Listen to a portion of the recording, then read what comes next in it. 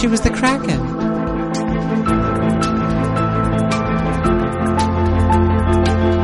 Still working out the kinks on that one. Snitches get stitches. And she's not even Ruth Buzzing.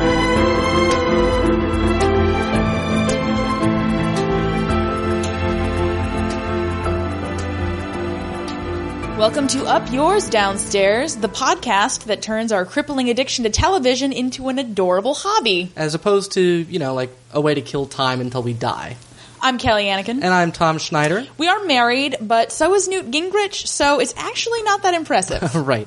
We want to thank everybody again for listening. Don't forget that you can follow us at Twitter. We're at 5MaggieSmiths. You can also find us on Facebook, or you can email us at upyoursdownstairs@gmail.com. We always love hearing from our fans, and we do have an updated iTunes review from Dame Chatelaine. OMG. We mentioned her last week and commended her for holding off on actually judging us until she had listened to the podcast. Mm-hmm. And now that she's heard it, she has upgraded from 3 stars to 5 stars. Which is the correct rating. It is correct. But she writes, quote, "Love, love, love your show. Can't wait till the next one. I also love how you give us a bit of history to help us understand what is going on. My favorite Maggie Smith movie is Divine Secrets of the Yaya Sisterhood. She just makes that movie." I will have to see that movie now. I guess so. I didn't even know she was in that movie. I didn't know anything about it. Well, it's the Yaya Sisterhood, not the Yaya Tommy Hood. It's not really targeted at you. I got that impression very clearly. Yeah, we will update you on some highlights from our Twitter feed and other iTunes reviews next week. But right now, it is my pleasure to introduce our very first ever Up Yours Downstairs guest, comedian Natasha Muse. Yay! Hey, listeners. Hey, Natasha. Hi, and also hi to you. I want to say hi to your audience first. That's the correct I feel like choice. that was appropriate. Hey, they're the ones that pay the bills. Mm-hmm. Yeah. So you have bills? Well, we just assume that they pay their bills so that they can listen to the podcast. Because, if their phone or internet gets shut off, how can they listen? Yeah, you know? that's true. I see. They pay their own. They're the ones that pay their own bills. Yeah. Right. Yeah. Mm-hmm. So a couple notes already. Okay. It's 5 Maggie Smith. It's number 5. That is a good The point. number You should 5. maybe. I think people like to spell things out. Yeah, they do. Yeah. And I would pay money to see the Yaya Tommy Hood. All right, we will get right on that. Yeah, we'll see what we can do. Any of you who are interested in seeing more of Natasha, which if you're not now, you will be by the end of this podcast. Correct. I have no doubt. You can see her the second Sunday of every month. Yeah. Is that correct? Just remember, it's alliteration. I made it alliterative for your comfort. That was very thoughtful. The second Sunday of every month on A Funny Night for Comedy. And if you want more information about that or any of her other appearances, you can go to natashamuse.com. Mm-hmm. And that's all spelled out. Yes, Yes. it is. There's no numbers. Not even a single one. All right. I think we're ready for get into the show here. Cool. Let's start. Yeah. Did you watch this on Netflix, the episode? Or I watched it streaming on Netflix. Okay. Yeah. Excellent. Then did you notice Laura Linney inexplicably at the beginning? There was a little snippet of her. Mm-hmm. It just says, but she doesn't explain anything. Oh, well. So I feel like I'm missing out. You are. You are. I'm missing already out. behind the curve. What you are missing out on is that in America, before every time they show it on PBS, which is edited totally differently than what you saw, Laura Linney comes out to explain to us idiot Americans what everything is that is going to happen in the episode, because we couldn't possibly figure it out from context clues or watching the action take place. Right. Exactly. Basically the impression of what the setup is that somebody came to Laura Linney right beforehand, was like, listen, Laura Linney, our cameraman is 80 years old and he is hammered. So just whatever happens, just keep facing the camera. We'll try to make it look good, because the camera is swooping back and forth and it just for no reason. It's as it and it's bright red. The whole room is bright red, and she's in this black dress, but it looks like she's broadcasting live from inside the human heart. That's the only explanation. Is that she's personifying the hopes and desires of... Well, she's dressed in black. She's like a cancer in the heart. Yeah. Or maybe a blood clot. We're saying we don't like her. Yeah. Do hearts get cancer? I don't know. Maybe a little off topic. I kind of feel like everything can get cancer. Right. Maybe that's just my pessimistic outlook on life. Everything can get cancer. A children's book by Tom Schneider. Boy, you were just racking up the side projects. Yeah. Look You out. liked them in the Ya Tommy Hood. Now face the facts of life with your children. Not those facts of life, the really terrifying ones. Yes. So, now I'm bummed out about... you're so obsessed with Laura Linney, I actually looked through the cast, like, twice. To see if she was in it. I was like, did they just disguise her really well? Does she have a cameo I wasn't aware of? She plays Carson. The role of a lifetime. No, but she gets up and she's saying all of these things that are explicitly stated in the show, and she manages to spoil a major plot point before we've even seen the episode. She does this for each episode? For each episode. Yeah. Okay. And then she ends by saying, it's 1913, and there's no shortage of schemes among the servants of Downton Abbey, in case you forgot what you were watching Right. in the last minute and a half. Right. Yeah. We're like, we hope there's no shortage of schemes. We've got 4 more hours of television to fill here. Like, it's just them, like, sitting around like, oh, just setting the table every night. Downton, this old place. Now she's committed herself to saying that every time. Because if you don't, it'll be implied that there is a shortage. Right. Exactly. And we are relying on her for all of our information about British culture at this point. Yes. So she finishes that up, and we cut to our first scene. Mm-hmm. Yeah. Oh, can I just say, yep, when go I watched ahead. this, my wife was with me, and she's not into the show at all. Mm-hmm. And before she fell asleep, she said, "What is this?" And what is she's like, "What is this called? A masterpiece closet?" And then she said as the funniest thing that she was going to say, and then she promptly fell asleep. Well, at least she knows how to make an exit. Yeah. Yeah. You know? Yeah. She was like, that's it. I'm out. Yep. Masterpiece closet. It is Yeah. for one of these characters. Yes. Or armoire, I guess. Yeah. I like that. Masterpiece armoire. Can I have that for my birthday? I'll see what I can do. Okay. Have one. Our first scene is a wheelbarrow. And then we see Bates in the village. It's all very exciting. Ah! Exclamation point! Yes. Bates goes into the post office and gets like a catalog or something. There was. I did not understand what he was He doing. seemed very annoyed Yeah, that I like on that part 3 times because I didn't get. I was like, I should be able to just like- understand the first dialogue bit. I don't. yeah, he went to pick something up, and then Gwen, who is one of the housemaids, goes in. Right, and because every time Bates goes to town, somebody from Downton's there being suspicious. Yes. Like, that's pretty reliable. so he sees her, and he says, "Oh, I could have posted your letter for you," like just in a real dickish tone. Like, how dare you leave the house, woman? And she's like, "Oh, I really prefer to mail my own letters." Yeah. And he's like, "Bah, you'll never get the vote." You can see it in his eyes. You Yeah. could. I kind of like Bates. Hey, a lot of people do. Are you not? We're I think you're not- supposed to. I mean, we sympathize with him. We just wish that he would stand up for himself every now and again. It's not the English way. Stiff upper lip and all Yeah. that. Right. Well, he's more like a stiff upper leg in his case. He just takes it too far for our American sensibilities. It's true. We're working out our rhythm Yeah. of Yeah. how we Okay. actually recap. And I feel like I ruined that rhythm for you. No, just now. we there isn't really anything don't to really ruin. have anything We're set in still- stone. Okay. Like, come back in a few months, maybe we'll have something. I'll have something But worth right now, ruining. yeah. Yes, that's our goal in life. Let's just have something worth ruining, baby. We'll work on that. You got a marriage. Isn't that worth ruining? I think so. Yeah.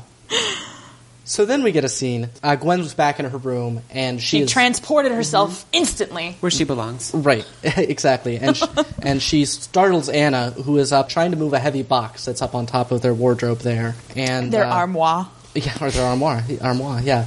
And Anna demands to know what's in that heavy packing case that weighs like 1 million pounds, whatever she says. Gold bars. Yeah, well, I'm curious as to what Anna's theory is. Yeah. Like a human head. Like, what is her concern? Maybe that like when- the torso of a human.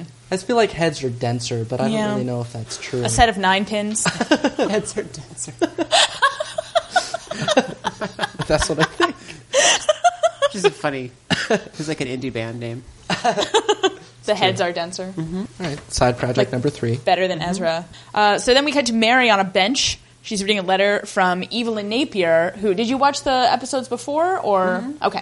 So you know Evelyn Napier is the gentleman who Edith discovered his letters to Mary. So this is some man that Mary is... Evelyn is like a lady's name. I know Yeah. it's not in England, but come on, England. Why do you think we don't like you? It did throw me off.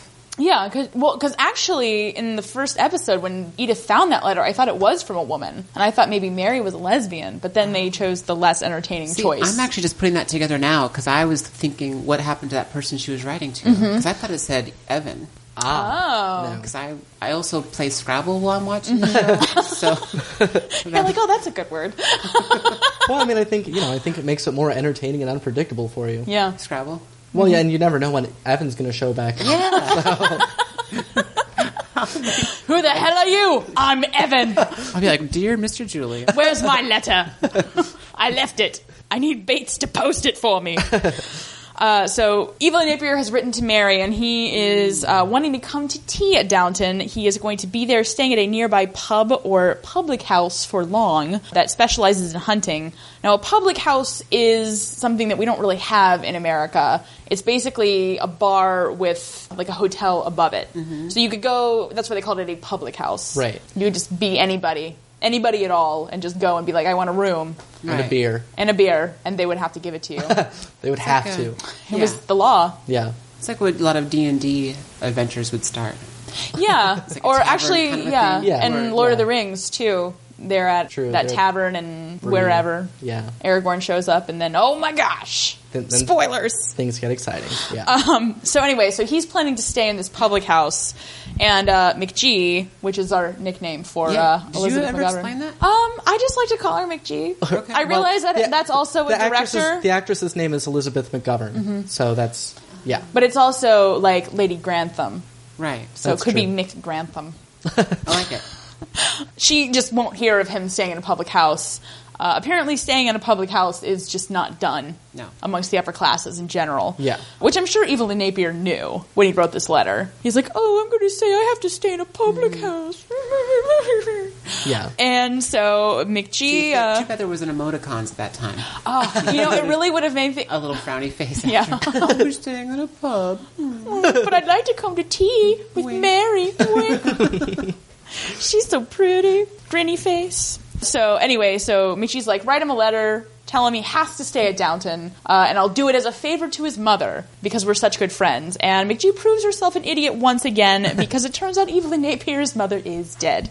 And has been for quite some time, as Mary gleefully informs her. Right. Which she knows because she's been illicitly corresponding with him, Yes. apparently. So, although I don't know how that worked exactly, given that all the letters apparently go through Bates. He could have cracked the whole case on the illicit correspondence. He's the postmaster general of Downton Abbey. Yeah. Possibly. Do you Yeah. think they make him walk all the way to the village? Oh, That's- probably. He has to walk everywhere. Yeah. That's, He probably wouldn't hear of it, arranging for a hackney cab. he probably insists on like walking the long way around just to show everybody that he Yeah. can do it. With a pebble in his shoe besides. Yeah. Then we see Gwen and Anna again. Gwen has confessed what is in the packing case, which is a typewriter.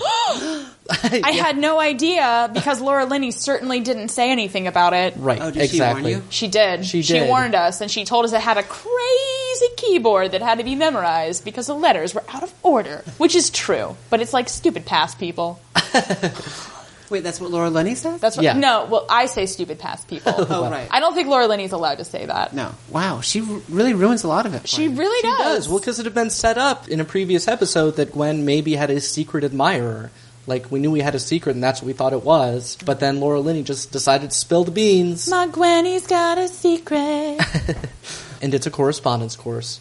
Mm-hmm. In shorthand, not in typing, that would be kind of weird. But she has been taking a correspondence course in shorthand. Well, she's along with- typing in shorthand. Is she? That's what she said. I didn't know that was possible, I but thought those make were any two sense. separate things. But hey, you know, I'm not... I'm sure Lord Julian Fellows has never had to do shorthand a day in his life. So Well, I'm not an Edwardian secretary, so I can't really say.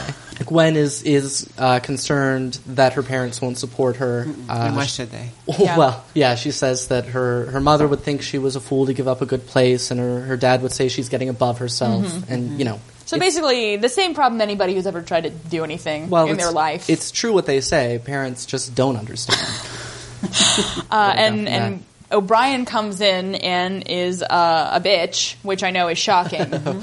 Right. You know, she's Well- trying to see. They're hiding the typewriter behind Right, they their both backs. stand in Right. front of it, like, totally casually. Yeah. Well, not they'd at never all seen a sitcom suspiciously. before. So Yeah, That's a good point. to them. yeah. Yeah. It's not even a cliche. It was just a natural reaction.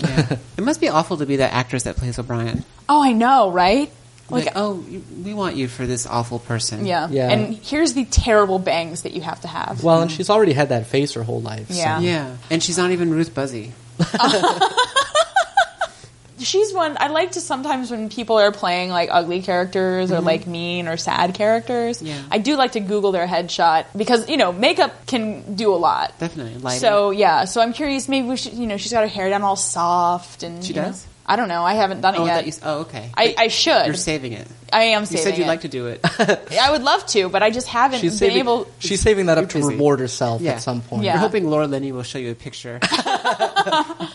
Sometimes actors look different in shows than they look in life. So we have that to look forward to in series 2, probably. Then we've got McGee and Lord Grantham. They're talking about prospect of Mary and Evelyn getting together. And the Dowager Countess is there. Oh, okay. Got it. She's there as well, and they're just talking about it, because Mary marrying Evelyn would not fix the problem with the entail, but at least she'd, have a nice position and everything like that. I had a nice position once. So all of the entail is going to go. That means that the American's going to get it, right? Yeah. Well, Well, he's not American. He's not American, but he's from Manchester, so The he mom might is as well be American. from America. That's true. yeah. Yeah. But he's got Manchester that is American- the America of Britain, I think. He's got the American kind of charm. He does. He's very like. He's like a young American. Kind of pseudo-democratic. Yeah. Yeah. Like he knows what a week is. Yes, he does. Was He that knows. this episode? That was There's the the previous previous one. episode. Yeah. Okay, good. Yeah. So I didn't. But it is like the didn't best look. line in the whole show. yeah. I'm like, man, Maggie Smith is rich. She doesn't know what a week is. It's amazing. Yeah. That's so great. Like the whole concept is just beyond her. Oh, That's so beautiful. Yeah. That's as rich as it is possible to be. Yeah. Yes. Yeah. That's like Mitt Romney, right? Not to get too Yeah. political. Yeah. Just being unaware. Of no, I don't think you have to be political about the fact that Mitt Romney is richer than probably anybody listening to this show Yeah. can even fathom. Yeah. Although if you're listening and you are richer than Mitt Romney, please, we want to hear from Yeah. you. Yes, Yeah, please. yes. Please pay our bills. Yeah. We've got a movie project that we would like to pitch. Yes, Yes. it's called The Divine Secrets of the Tommy The Tommy Hood. Hood? yeah, the Tommy Hood. The Yaya Tommy Hood. Maybe it could be the No Tommy Hood. Listen, we're going to polish up this pitch before we give it to you. So We'll have a whole business worry. plan and everything. I've got my special movie rag. It turns out they make a comment. The Dowager Countess is being all snooty about this guy that wants to marry Mary, which is the most awkward thing that we have to say constantly. yes. Can this woman please get married so we can quit saying marry this guy? Yeah. It's like a nursery rhyme. But Maggie Smith is all, what's going on with this guy's family? And Lord Grantham shoots her down immediately and says that he knows that she looked him up in the stud book, has been making all the proper inquiries. And I said, there's not really a stud book. Is And there? There is, in fact, a stud book. It was called, and it still is called, Burke's Peerage, and it lists all the peers of the realm and their sort of family history and kind of status and everything like that. So it wasn't just a snarky. No, No, it was there a was an legit official thing. book that any family would have had. Now is so this that a Linnyism? Did she clue you in? She did not clue us No. in on the stud book. So I that seems like something that would be useful See? you are absolutely right. for her to. But that's why this podcast exists, Yes. to pick up the slack that Linny let drop. Yeah, see, if she was doing her job, we wouldn't even be here. Right. Yeah. We'd have been like, well, Laura Linney explained everything. Yeah. Let's move on with our lives. But no. Here we are. So in the note, I don't know if we should talk about this. In the notes, it says McG, which you know is the American woman, and then LG. That is a typo. Oh, okay. All right. That is why Great. Tom neglected to mention that Maggie Smith was in the room, because I usually call her DC for Dowager Countess in the notes. Oh, okay. That makes sense. So maybe we can just not Yeah. have this in the show. But, Yeah. maybe it'll be hilarious. You don't know. Let's just all laugh right now. What a funny thing that we just went through. No, that's good. I can patch that in anywhere. Then we're back in the village. Everyone's in the village this episode. Yeah, it's very Yeah. popular. It's like that fountain in Friends. How far away does it seem? Would you estimate? I don't know. We talked a little the last episode about how I just can't get a good bead on Yeah. the layout of this village. Because even them just hanging out in the yard is a good 2 miles away from the, Yeah. Right. the structure of the building. Like, nothing is visible from Downton Abbey, so... Yeah, and the Dowager Countess has to take either the car or a buggy or something just to get to her house. That's on the estate. Now, granted, it is the Dowager house, so that's going to be somebody's mother-in-law. Right. So you've got to figure through the years the Crawleys were like, ugh, let's Right. put that as far away as Through possible. the years, they keep tearing the house down and moving it farther away. So, particularly in the village, we've got Edith and Matthew. Edith, who's presumably just been stalking him, because as she's made it clear, her whole strategy for life is to pick up Mary's sloppy seconds, and It's not a bad strategy. No. Yeah. Mary seems to be burning through these guys. Right. So. yeah, The appetite for it. and so she's making her move on Matthew. He had expressed an interest apparently in the local churches. Boring. Yeah, for reasons that escape my understanding. But he did, and so she offers to show him around to the churches, which he agrees to, like, sort of politely. And then she's like, great, I'll pick you up at 11. I'll make arrangements about the car. Bye. And he's like, oh, get to spend the day with Edith, eh? Oh. This is why I shouldn't drink in the morning. Then we cut back to the servants in their main servant area, which I guess is like their dining room, right? I think with it's that their long dining table. room. Yeah, I mean, I really, mean, they don't get much space, despite No. the fact that it's a huge house. Well, I just figured we're always in that room because if they're anywhere else, they should be working. Yeah. Like, that's the only place they're allowed to just, like, hang out. That's their break room, right? Yeah. break room, dining Is it room. the dining room? They do their mending in there. They do eat dinner there. We've seen them eating I thought it dinner was like an there. addendum to the kitchen. Well, I think it's all kind of connected down there. Yeah. Because I think it's like the kitchens and the dining room are in the basement. Yeah. And then their quarters are up in the attics, Right. as far as I can tell. Yeah.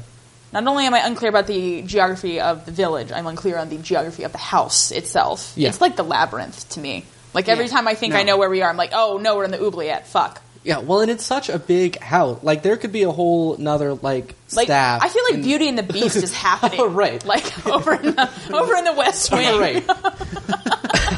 Mary's like, I'll be right back. I need to go learn about inner beauty. Yeah. I kind of picture like where the rich people live is like the storefront, right? And then there's the whole back section that Yeah. they go up and down. Well, they would have to. 'cause Like we did characters like see- Daisy never go out to the front area. Yeah. They just Right. live in this like kind of like rats in the wall. Yeah. Yeah. I'm waving my arm up and down. Yeah. Right. If that helps you What get a good helps? visual for how the rats Yeah. function. So, go online, look up a picture of Natasha, and then imagine her hand moving up and down. Yeah. Left hand. Yeah. So in whatever area it is that the servants are allowed to be in, O'Brien has broken the news of the typewriter, which Right. she also presumably stole. Right. Or alerted Carson to. Because, I mean, and everybody's standing around looking at it like... Well, it's almost how they looked at Mr. Bates when he first got there. Yeah. Yeah, that's like, they're true. all kind of terrified and disgusted. To me, it was like, have you seen the movie 2001? Yes. Remember Oh, the monolith? yeah. Yeah. They're all just Mrs. Patmore comes in and throws a bone. And then all of a sudden we're in space. yeah. Right. Yeah, so they're all. I mean, you know, it is like, you know, when your friend got a computer. If you are all as old as me or possibly older, you know, the first person that you knew who had a home computer, you would just go look at it. Yeah. Yeah. You'd be like, how does this work? Can we play the Oregon Trail now? Can we please? We could not, but it turned out that David Ipsero knew about chat rooms, which apparently what I learned was that you would go there and just type in curse words, and people would type in curse words. And we had a blast. Well, that's what you get for going to the Tourette's chat room, Tom. They were all the Tourette's chat room. Yeah, Gwen finally comes into the room where everyone is and sees that her typewriter is out and about in front of everybody and is very upset. O'Brien helpfully says to Mrs. Hughes, Mrs. Hughes comes in first. Right, And she's yeah, like, and they're all- yeah. what's going on, Mr. Carson? And then O'Brien announces, they were trying to hide it, so I knew it was wrong. Which is like, what? Who says that? Yeah. O'Brien? Yeah. Because she's wrong, and she's Yeah. hiding so much of what she does. I know. So it Yeah. makes sense. Yeah. That's in her It's nature. true. Yeah. She knows. She's She knows very- enough to keep secrets. Very duplicitous. So Mrs. Hughes comes in and she's upset that Carson has kind of overstepped his bounds. Right. Because she's responsible for the female staff. But he's kind of like hopped the fence and been like, oh, I get to tell everyone what to do just because I'm a man. And then Gwen finally shows up late to the party and she's just like devastated. Yeah. But she cheekily defends her typewriter and announces that she wants to leave service and become a secretary. Carson is all like, blah, blah, blah, Carson's honor like, this. Well, you realize how many girls out there would love to have your position. And she says, well, then when I leave, I shall be glad to know that one of them has taken it. Which is classy. Yes. It's a classy thing to say. Right. Unlike O'Brien's response, which is, are you sure you're going to last that long? Yeah. Then Mrs. Patmore comes in and yells at Daisy, and we're basically back to normal. Right, which is how every scene either begins or ends. It's with Mrs. Patmore yelling at Daisy. As it should be. Yeah. Yeah. So then we cut to the dressing room with the girls. And Edith is talking about her plan, her church plan that she's come up with. And Mary says, aren't you being a bit obvious? And Edith says, that's rich coming from you. Which, guess what? Don't fuck you, Edith. Yeah. That was pretty cool. Yeah, that was a good line from Edith. She won that exchange, which is rare. Poor Edith. Yeah, indeed. This is a good counterbalance. I don't have a whole lot of sympathy for Edith, so it's nice to have somebody advocating for her. She's just like she's just bucking around the house. Yeah, she is bucking. Yeah. That is the perfect way to describe Edith. Bucking around with Edith Crawley. Hello. Would you like to visit the church? Visit me ever so. Where are you going? Would you like to play tourist with me? So McGee comes into all this, and she announces that the famous E.N., Evelyn Napier, is going to bring a guest. He is bringing a Mr. Kamal Pamuk on this hunting trip, who is apparently an attaché at the Turkish embassy. An attaché would be sort of like an assistant ambassador. They might have a specific job, like the press attaché or the cultural attaché, but some sort of reasonably high-ranking fellow. What's going on in London is there are some Albanian independence negotiations, apparently. But in any case, he wanted to go on a hunt, so he's coming along with... Is Albania the country in The Simpsons, really early? That little kid came to stay with them, and he, tried to steal the plans for the nuclear power plant? Yeah, I think maybe. Yeah, so I think we can all agree Albanian independence, bad idea, because that kid stole things from Homer Simpson on another fictional show. Yes. Well, I think Homer gave it... He did, yeah. He just let him... Yeah. I would like to point out to any of our listeners in Albania that we're totally fine with your independence. It's really all right. All right. That I am fine with your independence. Well, individual independence is good, but group independence is Yeah, bad. it can lead to difficulties. As we see in Downton Abbey. Yeah. So Mary has to go... McGee says that Mary has to go hunting with them, and she's all bitchy about it for reasons that are unclear. No, because just in the last episode, she was bragging to Matthew Crawley about oh, I go hunting, I go riding, I'm so aristocratic, and I'm Andromeda. And then all of a sudden, she's just my boots don't work, I can't go. Which is weird, but I She's think fickle. she just likes to be difficult. Yeah. She likes to be contrarian. Yeah, Mary. It Quite. is. Mary, quite contrary. Whosoever shall you marry? There we go. Bam. Copyright. Call our lawyers. Lawyers. I know, plural. Wow. He must be planning a divorce I don't know about. Yeah. Something worth ruining. Well, we can't have the same lawyer, I don't think, so that's probably good thinking. That's true. I'm picking out your divorce lawyer, just FYI. Thank you, baby. You are so thoughtful. As the man. That's my dream. We do also discover that Edith reads the newspaper.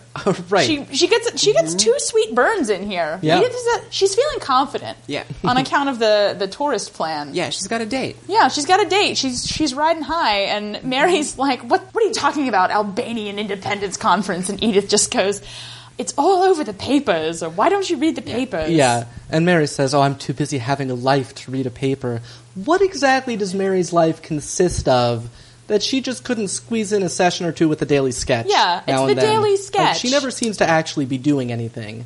In the same scene, also, McGee suggests that a little bit of hospitality in an English house will be just the thing for these peace talks. Yeah, that's going to convince Turkey to give up Albania. Mm-hmm. Have we tried that with the Taliban? Just giving them a little hospitality in an English country the English hospitality, it seeps into your bones. What? Oh. Yeah. Does it affect the density? Yeah? That's why the chorzos are so heavy. Oh. Is that good or bad for my osteoporosis? That's good. Oh. All right, Okay. well, we're going to go to England before we get a divorce, hopefully. Do you know anybody from England with osteoporosis? I don't, See? in fact. I really don't. So, yeah, English hospitality does a body good.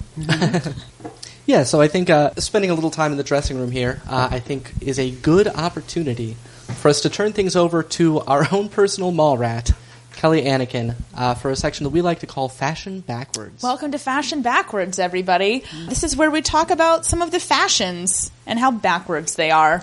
We spend a lot of time watching these women get dressed because they had to change clothes apparently upwards of 5 to 7 times a day. Yeah. Which, wow. Well, that explains why she doesn't have time to read the paper. Yeah, well, that's what I was thinking, Yeah. is she's too busy putting on different clothes. Well, having different clothes put on her. Good point. She doesn't actually do it. I'm too busy standing here having Anna put things on me. You try being a mannequin.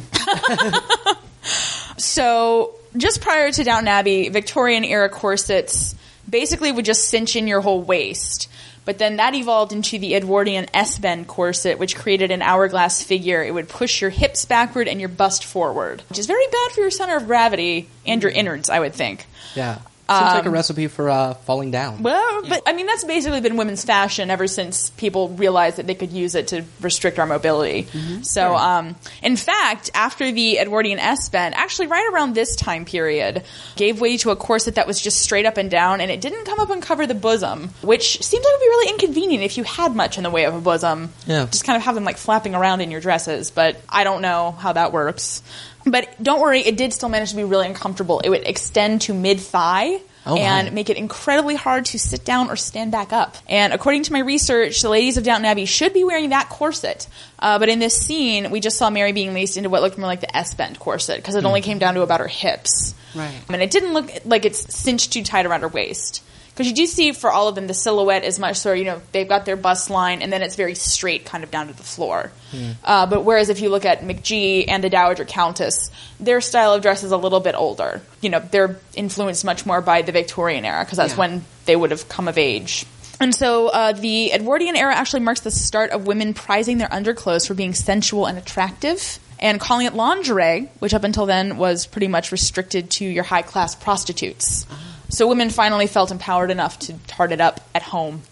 Nice. Yeah.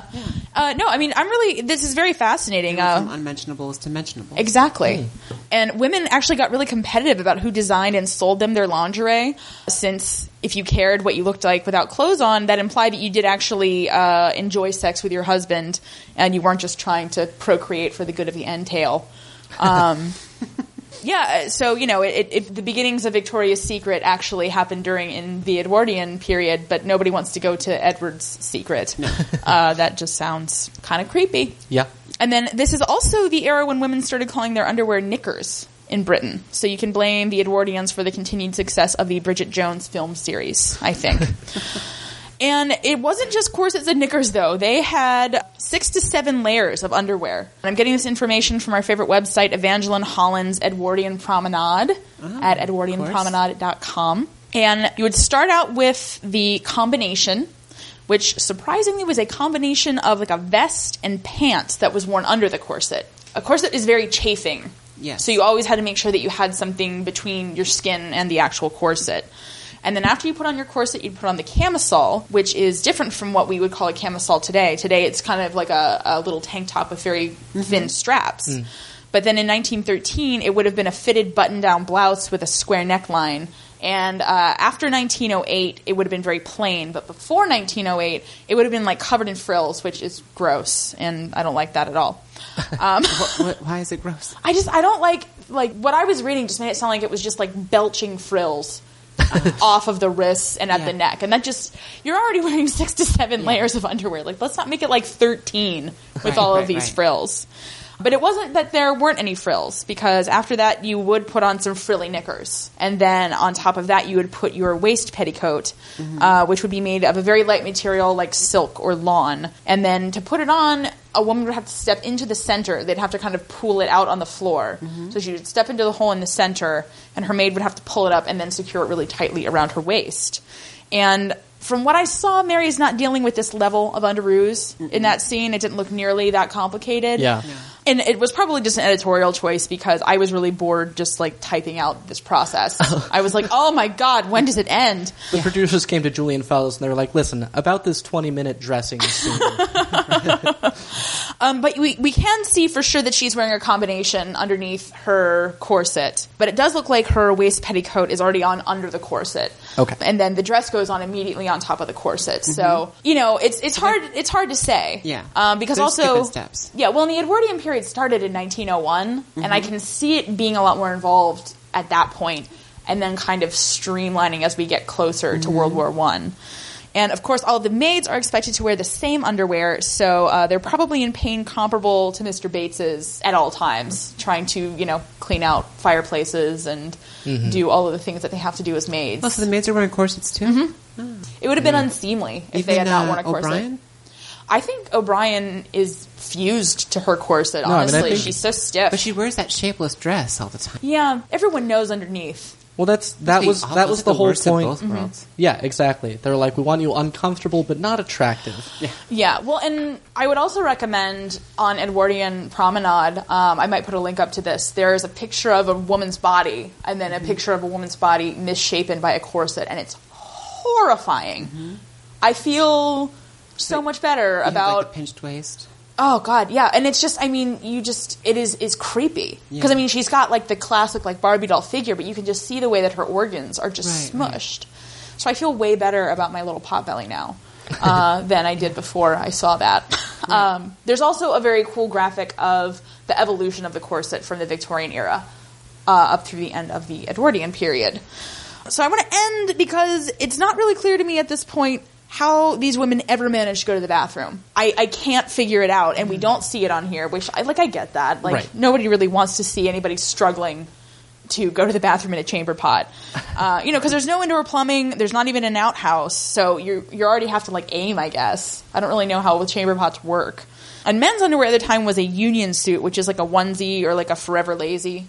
If you watch late night television. Yeah. And they had flaps in the front and the back to use the necessary when they had to. But for women, even if you can remove your knickers, like, I don't understand if there's, like, a way to move the combination or if, like, there's a hole or something in there. There's no flaps. Yeah, or, like, did you have to undo everything and get a maid to help you every time? But that doesn't make sense because they're busy, like, cleaning the house. So you can't be calling a maid every time you have to pee. You just gotta time it right. Yeah, I guess. But they are getting changed quite often. That's true. And then, Maybe that's why they change so often. Because they're like, I have to go to the bathroom, I have to take off all these clothes. I may as well put something different on when I get redressed. I read somewhere that the origin of the custom of the women leaving the dining room separately from the men was so that the women would have time to go to the bathroom without having to say to anybody that they were going to the bathroom. Oh, interesting. Yeah, because I guess you can't really say that at this time period. Yeah. Well, I hope they are using it because otherwise every woman in Edwardian England was constantly suffering from bladder and kidney infections. Or wet knickers. Yeah. Or all of the above. Yeah. So if you happen to have any... Especially since you're getting pinched in, so all of your organs are... Your bladder's already smaller, too. Yeah. It can't hold as much. Well, anyway, I just have to tip my hat to these women for what they endured. I mean, it's crazy. But that's just a little insight into the... Your big, ornate, fancy hat. It's true. I'll do a whole segment on those later, too. Yeah, that's a lot. Yeah, that's fashion. Fashion backwards, coming at you. Yeah. So more horrifying Edwardian stuff in the next scene as Mr. Bates goes to a prosthetic limb shop, like you have in a village. and it's weird to think that that's a thriving business. Yeah. I mean, it's not that thriving. There's nobody else there. Well, no, but I mean... yeah. It's assumed, I guess. Yeah, right? I mean, you assume it's doing a certain amount of business, despite the fact that A, there are no other customers there, and B, the guy that owns the place is, like, rude and uninterested in being helpful in any way. I can't figure out why, but he just, like, struck me as, like, the Ricky Gervais of Edwardian England. I don't know why, but he was like, why are you in my shop? What do you want? Yeah, and so Bates is there because he saw an advertisement for a limp corrector. He asks him what it does, and sassy prosthetics guy says, it corrects limps. Yeah. It's like, the is implied. Right. In any case, he gives him a very, like, brusque and rude explanation of how it works. And Bates agrees to buy it, essentially. And he agrees to buy it despite the fact that when he asks the guy, does it work? The guy says, well, seeing as I make it and advertise it, I'm not very likely to say no, am I? And Bates still buys the thing. I'm like, well, what's he going to do? I mean, weird as it is that there's one prosthetic shop in town, I don't think there's a competitor for him to go to. That's true. Mail order probably took a very long time. Yeah. Yes. In this period. It's weird that he would have an ad in the paper. For some reason, I think that's strange. Yeah. I mean, I guess that's probably the only way that you could really advertise at all. Not a lot of word of mouth in the handicapped community. I guess the lesson is that people in Edwardian times had fewer limbs than at present. Do you think that when he was a younger man, he used to make puns when people would come into a shop? Like what kind of puns? Like, oh, can I give you a hand? Put your best foot forward. Yeah, we've got a leg up on the competitors. It would have made him seem more accessible. Yeah. Well, that's why he's so bitter now, because nobody would laugh. Right. Like, I got into this business to make jokes. I don't enjoy this work. Then we have cousin Isabel, or Mom, as Tom affectionately calls her. Yes. And Matthew are reading an invitation. Look, paging Dr. Freud. I don't know what to tell you. Mom and Matthew are reading an invitation to dinner with Evelyn Napier and the elusive Mr. Pamuk. Nobody says his name the same way twice. In this scene, actually, no one says it. Cousin Isabel says Evelyn Napier and some fellow whose name I can't pronounce. Which is the most polite way of saying that, I think. Yeah, I guess so. Well, except it's not that hard of a name to pronounce, actually. Yeah, it seems, writing it out, it's very clearly phonetically spelled. So. Yeah, it makes more sense than Evelyn. Yeah. That's a good point. Agreed. So the point is everyone's racist. Right. Mm-hmm. Isabel says something about presumably Evelyn is to be flung at Mary. Right. And Matthew says that Mary is quite capable of doing her own flinging. Right. Which, wow. So they all have a good laugh at what a dirty whore Mary is, apparently. It's a good thing she has 7 layers of underwear. Yep. Yes. Yep.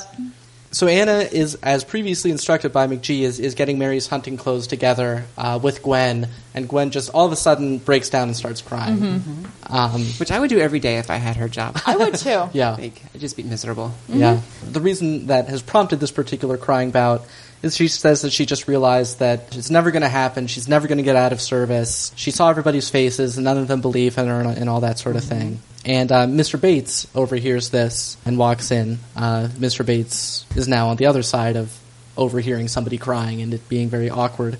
So he's encouraging her not to give up on it, and then grimaces in pain.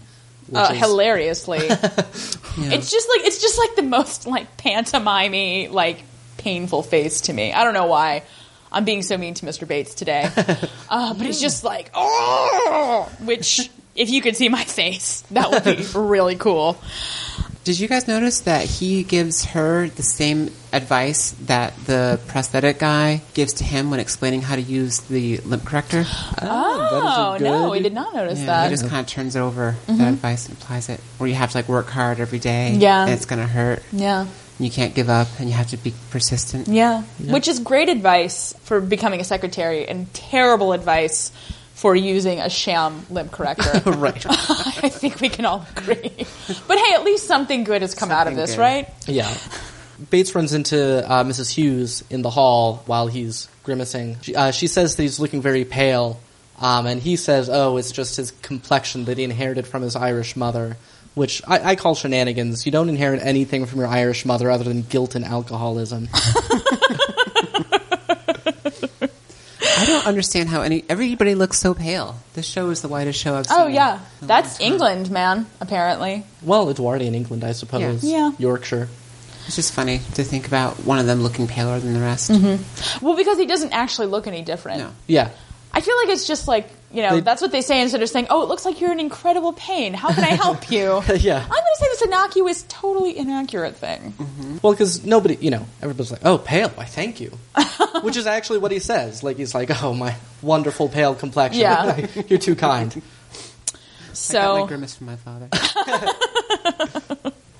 Yeah, and then we cut to the kitchen, which is buzzing with activity in preparation for the arrival of Evelyn Napier and Mr. Panook. Panook? Pamuk. Yeah. And Thomas steals See, a it's hard to cake. say. We see him. I couldn't possibly pronounce it, despite the fact that it's clearly spelled Never seen Pamuk. those letters together before. A K. A P in the same word. Keep out. We see Thomas steal a cake in keeping with his devious nature. In case you had gone 5 and you were like, wait a minute, is Thomas evil? Oh, yes. yes, still evil. He Awesome. is a bad person. And he Although, hides look, it, so you know it's wrong. Yes. I want to be perfectly clear. If I worked in this house, I would be eating stuff all the time, and I would be fired within like 2 weeks because they'd be like, you're 5 pounds heavier than everyone else, and we know it's not because of the gruel we've been feeding you. I'd be like, oh no, Daisy gave me hers. Don't they just eat leftovers? I think that they have a separate store of food. Yeah, I think they get cooked a separate meal. Oh, I Yeah. thought they just kind of ate the leftovers. It's not clear what happens to leftovers. Yeah. Because presumably they have to have them. We'll do some research. We'll get back to you. Yes. All right. Keep on us. Yes. I'll write in. Please do. Nobody has yet. So We're desperate for human Well, connection. you've got reviews, though, as you mentioned we have gotten earlier. reviews. Yeah. Yeah. 3 now, right? 3? Yeah. yeah, we're quite content. We That's are. great. Yeah. But still, right though, because We're always thirsty for more. So it's the hunt. Good thing your corset's not too tight. Yeah. The hunt is happening, and it is so happy. There's joyful music look, playing. it is the most British thing that ever Britished. Yeah. I mean, there's dogs running around. There's British people riding horses in red coats. Yeah. Which you may be familiar with if you have heard that poem, Ozymandias. That should have been funnier. Well, live and learn. Now you know how that prosthetics guy felt. I guess I already came up with a hilarious nursery rhyme about Mary. Like I can't hope to go too many more good ones. All right. Stay tuned, everybody.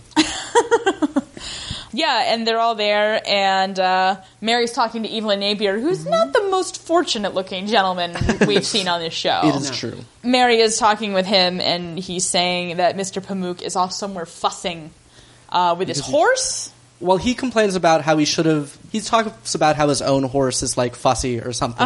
And then he says the Pamuk is off somewhere because he's a bit of a dandy. Yes, Yeah. which for this guy to say is like, whoa. Yeah. Does he have like a monocle and a cane even when he's on the horse? Like, what's going on? Mary racistly talks smack about Mr. Pamuk and is saying that he will barely be able to speak English and will come in reeking of pomade. And then... That's Turks for you. Yeah, Mr. Pamuk hilariously rides in and is a hottie boom body, I think is the technical term. Yeah. That's, Yeah. that's No. what they would have said back then. Yeah, and Mary has an orgasm right then Yeah, and there. Like she she's does. clearly just like blown away. And her embarrassment at having accused him of being one of those foreigners, I think makes it all the more pleasurable for her. And this actor is still a white person, right? He Yeah. looks pretty white to me. Yeah. He's He's a person of color in the show. Yes. right.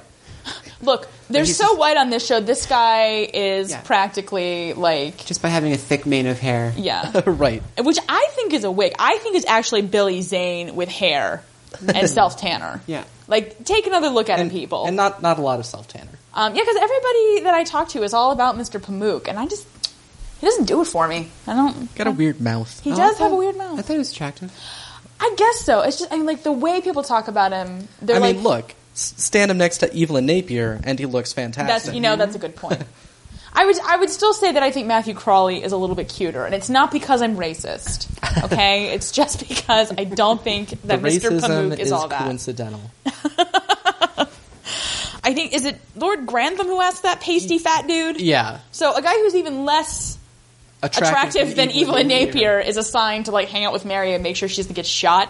Yeah. Which there's like, something. what's the point of even having her on the hunt apart from acting as bait for this British lord? Well, Lord Grantham's never been that big on any of the various marriage plots. That's so. true. Yeah. Well, in fairness, she is a fox.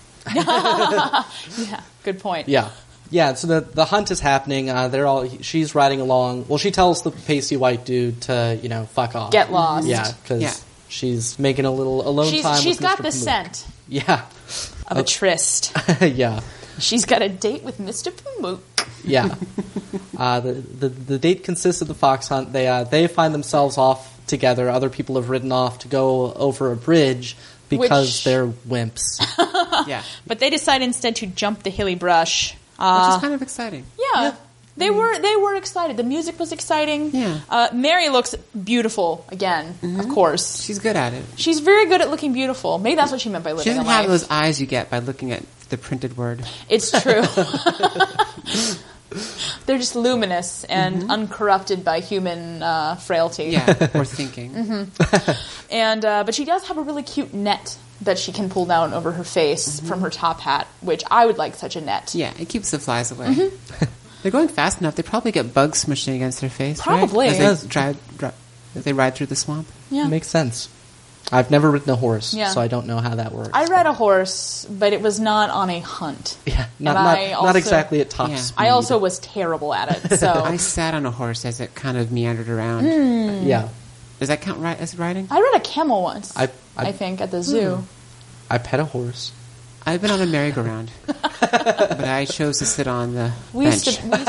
to play horses on the playground and kind of like gallop around, and it was like the whole Monty Python thing, but we didn't have any coconuts I to bake watched together. Seabiscuit. I used some glue that was made out of Secretariat. Okay, you win. So what we're saying is Mary would not be impressed by any of us. Meanwhile, while Mary is successfully flirting with Pamuk, Edith is wildly unsuccessfully flirting with Matthew. She's, I mean, Churches are so sexy too. No. but he is just, and I can't quite tell whether Matthew is being just oblivious to how terrible of a date he's being, or is he deliberately trying to Put her off. dissuade Edith? Yeah, so I'm not sure which that is, but Yeah, he doesn't. I mean, look, he's playing it very straight because she keeps trying to ask him things like, "Oh, what was it like when you grew up? And what's your favorite color?" And he's just like, "Oh, where did this cross come from?" yeah. Yeah. What do you think Mary's doing right now? They made some weird reference to Oliver Cromwell. He does. but I which- did not get what it was. That would have been Oliver, because the whole thing with Oliver Cromwell and a lot of the people at the time was they were these Puritans that didn't like all the fancy shit in churches. Right. And so, particularly the communion rail, because it was sort of this symbolic divide between the priest and his congregation. So a lot of churches had really fancy, ornate communion rails that when Cromwell and his gang came along, got ripped out of the churches and thrown into the garbage or whatever. So, He said something about a screen, so maybe that hid some of the Maybe. artwork or something like that. could be. That was kind of my, because I think he was kind of looking up, so it seemed like maybe there was Yes. something that should have been Yeah. up there. I've never been in an actual Anglican church, so I Sure. don't have any idea Yeah. what kind of screens they use. Nor do I intend to be in an Anglican church at any point, so. Well, there goes our vacation But just plan. think about all those people, generations of praying together. Oh, God. Sexy. Yes. When I try to seduce men, I always like to throw out some prayer talk, just Right. in case they're into that. Yeah. You know what really gets me going? Medieval people, Yeah. peasants, praying. Groups of people who are dead by now. Gregorian chant, the whole enchilada. I just love it. Do you think he really doesn't understand what's happening? I'm not sure, honestly. Just I he does seem very think that straightforward. I think that he does, but he doesn't want to hurt her feelings. I don't think he's going about it in the best non-feelings hurting way possible. Not at Well, all. there's a difference. It's not necessarily that it doesn't want to hurt her feelings. He doesn't want to be impolite. He doesn't want to Yeah. break any of the social rules. That's true. Oh, I mean, technically, doesn't he outrank her? Well, you just still have to be polite. Okay, Yeah. I'll buy it. All right. I mean, we can all agree it's one of the more unsuccessful dates in television history. Yes. Meanwhile, the aftermath of a quite successful date, the hunters are back at the mansion, and Mary is just ecstatic. She is about as happy as she has ever been. That we know of. Yeah. She And- seemed a little bit happier when the Titanic went down. I don't think she was into marrying Patrick. The servants are all there, and Thomas catches sight of the glorious Mr. Pamuk. And boy, he just lights up. Yeah. Like an incandescent light bulb. He is excited. Oh my goodness. And he calls dibs on him immediately. He's right there by Mr. Carson. He's like, oh, him, I'll help that guy. Me, Thomas, this Yeah. footman. So, And Carson says, all right, Yeah. apparently. So Electricity was in the air. it was. And Newly not, invented. not just the vapors. Thomas is potentially looking for a rebound, so this is exciting. yeah, I mean, clearly it's made very clear to us, in case we at home don't actually find Pamuk attractive, as many of us don't, but everybody, Thomas, Mary, the maids in the next scene, like, everybody just can't get enough Yeah. Pamuk. Well, even Napier kind of grudgingly admits. Yeah. He does. Yeah, I mean, Because when Mary was talking to him earlier, he was like, well, he's not that unattractive. We'll Yeah. see. And it's like I wish he was the more racist kind of foreigner, believe me. Would really help me out in a variety of social situations. I don't know why I bring him around with me. It's not. It's really not in my best interest. Yeah, Carson finally breaks up the ogling of Pamuk. Yes. Right. I love that when he says, is there some crisis of which I am unaware? Yeah, he and Mrs. Hughes constantly pull that. Like, Yeah. that's their, go-to tactic. Yes. Yeah, Of, and it's pretty. I mean, as an employee at various things, like, that's not a bad way for a Well, supervisor because, to say. maybe there is. Yeah. Yeah. Maybe there might be. And he doesn't want to seem like a jerk who didn't notice that, Daisy was bleeding out on the floor. Right. People act like passive-aggressive is a new thing, but I feel like that just used to be the way people spoke back in Yeah. those times. That's passive-aggressive, right? Yeah. Yeah. Is there a problem I wasn't... Is there something wrong that you didn't tell me about? Can we move on from this? Possibly? Would be okay? This has been Passive Aggressiveness with Downton Abbey. So Bates is getting Lord Grantham dressed for dinner, and just sort of in passing, just kind of outs Thomas, Yeah. essentially. Lord Grantham doesn't get it. Lord Grantham says something about Thomas, was very excited to be helping Mr. Pamuk, and Bates is like, oh yeah, well he would be. Yeah. Which I missed the first time we watched it. Yeah. Because... Well, and partly because immediately after finishing that sentence, he gives another one of his painful grimaces. Yes. That we see. Well, throughout that's the what he episode. gets for outing someone who didn't want to be outed. Yeah, true enough. Meanwhile, Thomas is dressing Pamuk, Mm-hmm. and goes ahead and outs himself, which does not go over well. It's kind of painful because we've all been there where we gently caress the face of someone we're interested in, only to have them threaten to have us fired. Right. But they were standing awfully close to each other. They were, but I mean, it's weird though. Pamuk was leading him on. That's true to an extent, although I don't know how you have somebody put clothes on you without... Being incredibly close. Yeah. Another reson why I would hate my job. Yeah. Yeah. Well, and Thomas is saying all these weird things like, I'm very attracted to the Turkish culture. Right. I mean, Thomas was trying to, lay the groundwork. He was there. laying it on so thick, it made me uncomfortable. I was like, oh, don't say that. So Pamuk takes the opportunity for blackmail, great. which is apparently, from the evidence here, all homosexual activity in England at the time ended in blackmail. No, so far. Yeah. Yeah. Much like the American South today. And then Pamuk offers the nicest expression anyone's ever said to anticipate raping somebody. Yes. He says something about geography of the house. Uh-huh. Yeah, he may want to pay somebody a visit. Yes. With his penis. Yes, a rapey visit. That sounds like a short film. Mr. Pamuk in a rapey visit. The geography of the house will be explored. I was going to say, there's some MFA film student right now, writing the screenplay for that. They're like, I'm going to tell Downton Abbey from Mr. Pamuk's perspective. That is going to be a short film. Spoiler. Thanks, Laura. God, she is really a chameleon. That's why I double-checked the... Yeah. Meanwhile, Gwen's typewriter continues to sweep the nation in excitement. Well, just the house. Well, Why would anybody else care? We only see the house. For all we know, it's in the Daily Sketch. But everybody upstairs is talking about Gwen having a typewriter, and what does it all mean? As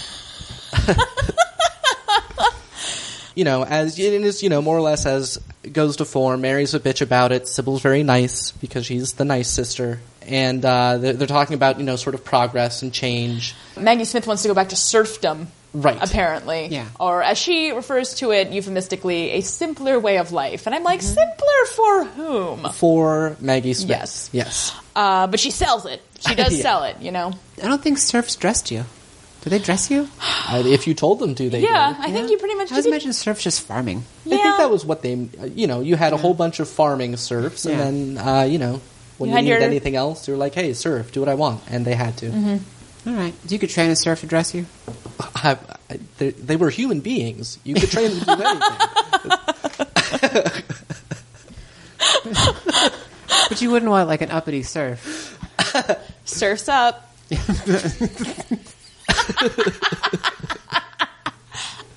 I'll own a prosthetic shop yet. I just realized that how much surfs and Smurfs sound the same. It's true. You think that surfs would be out in the woods, like, or farm, just using the word surf? Are you going to surf this for me? I'm feeling surfy today. My job really Smurfs. Smurfs. Ruined See? that one. Yeah. Did you write the screenplay for the Smurfs? Because that was as terrible as Yeah. the screenplay for the Smurfs. That cut deep. But yes, Maggie Smith wants the simpler time that she euphemistically wants, and one of the young lords there says that as long as they can keep trains and dentistry. Mr. Pamuk says that. It was Mr. In Pamuk, fact, all right, yes, fair enough. and that is how we then discover that Mary hates their dentist, and we get a lot of fun dialogue that all of us Americans can be like, "Oh, the British and what dentistry in Britain? I'm gonna go eat a steak with my bare hands." Because if you are one of our British listeners, which we do have a few of, and you don't already know this, Americans never get tired of making fun of British teeth. Never. Ever. We will do Or it. your osteoporosis. No, but Mary's wearing a fabulous red dress. All right. The dinner scenes always have the best fashion. Yes. Sybil is wearing a pink dress with balloons where the sleeves should be. I think it's because she's not had her outing as a debutante yet. Oh, okay. She's still considered a child, which is why she is dressed like a parade float all the time. Yeah. I thought it's because she's the middle child, so she's trying to... No, Sybil's the youngest. Oh, she is? I Yeah, know. Edith's the middle child. Doesn't, yeah, which explains why she's that's bucking bucked around.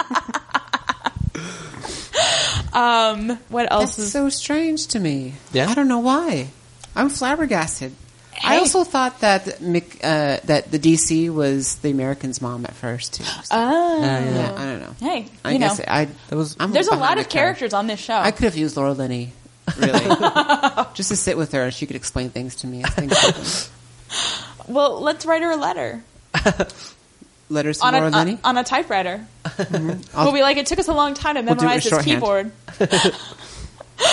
McGee is doing the illusion netting thing again. God, they just must have bales of illusion netting just sitting around. Well, it's a big house. And I think McGee and the Dowager Countess are wearing tiaras. Okay. It's hard for me to say. Apparently tiaras were very in vogue then. Because I was just reading this article where they interviewed Jim Morrison's widow about Downton Abbey for reasons that no one understands. Wow.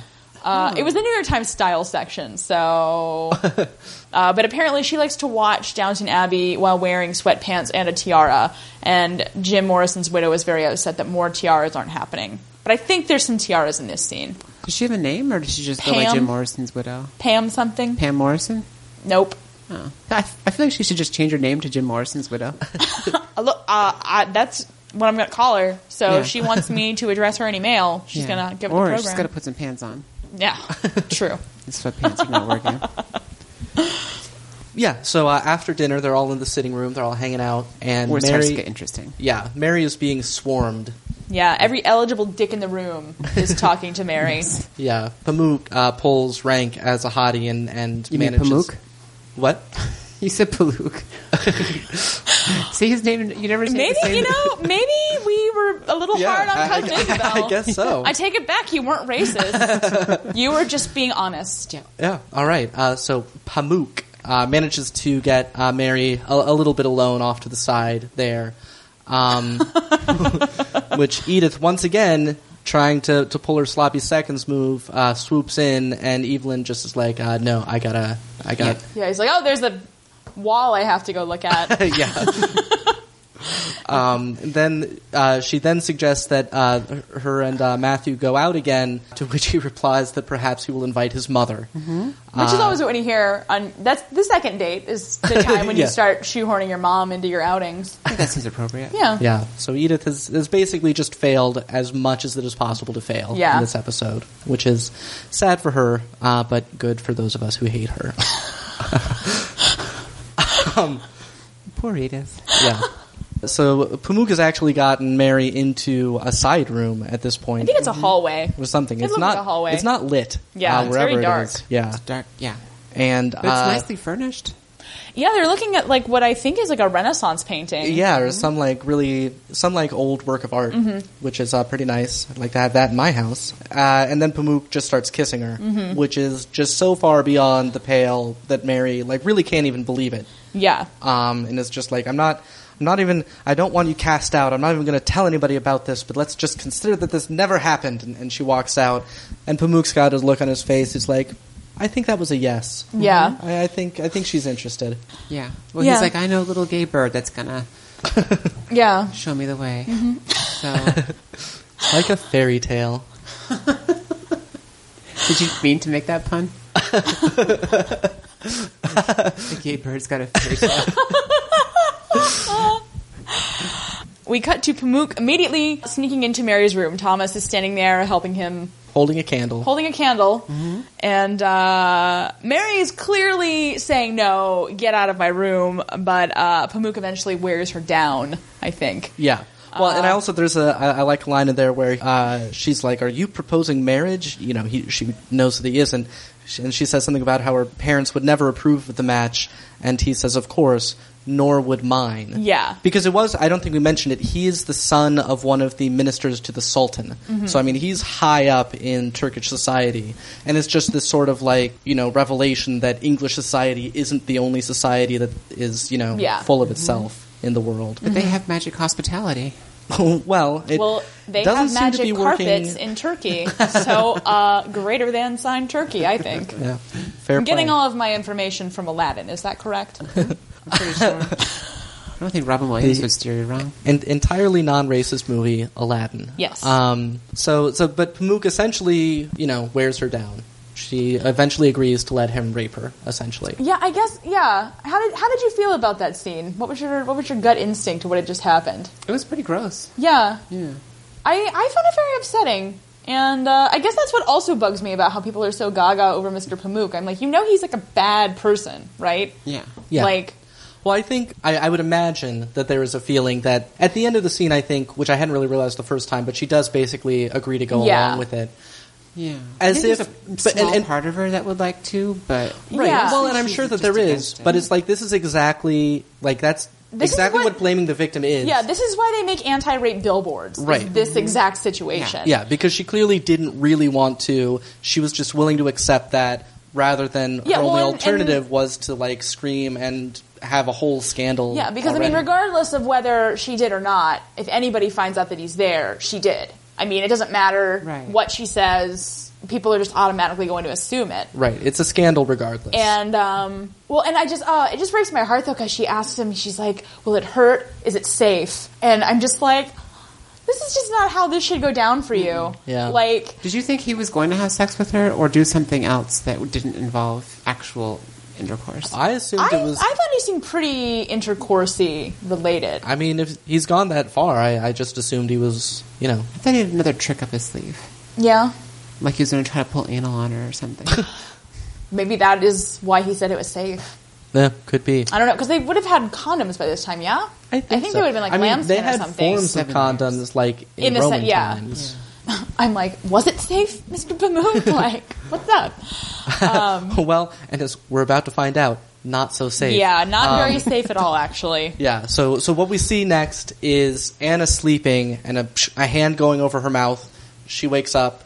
I'm thinking it's like Yeah. the Revenge of O'Brien or something. right. It's a great way to wake up. Yeah. But it's Mary who tells her to keep quiet because Gwen is there sleeping the innocent sleep of the ginger.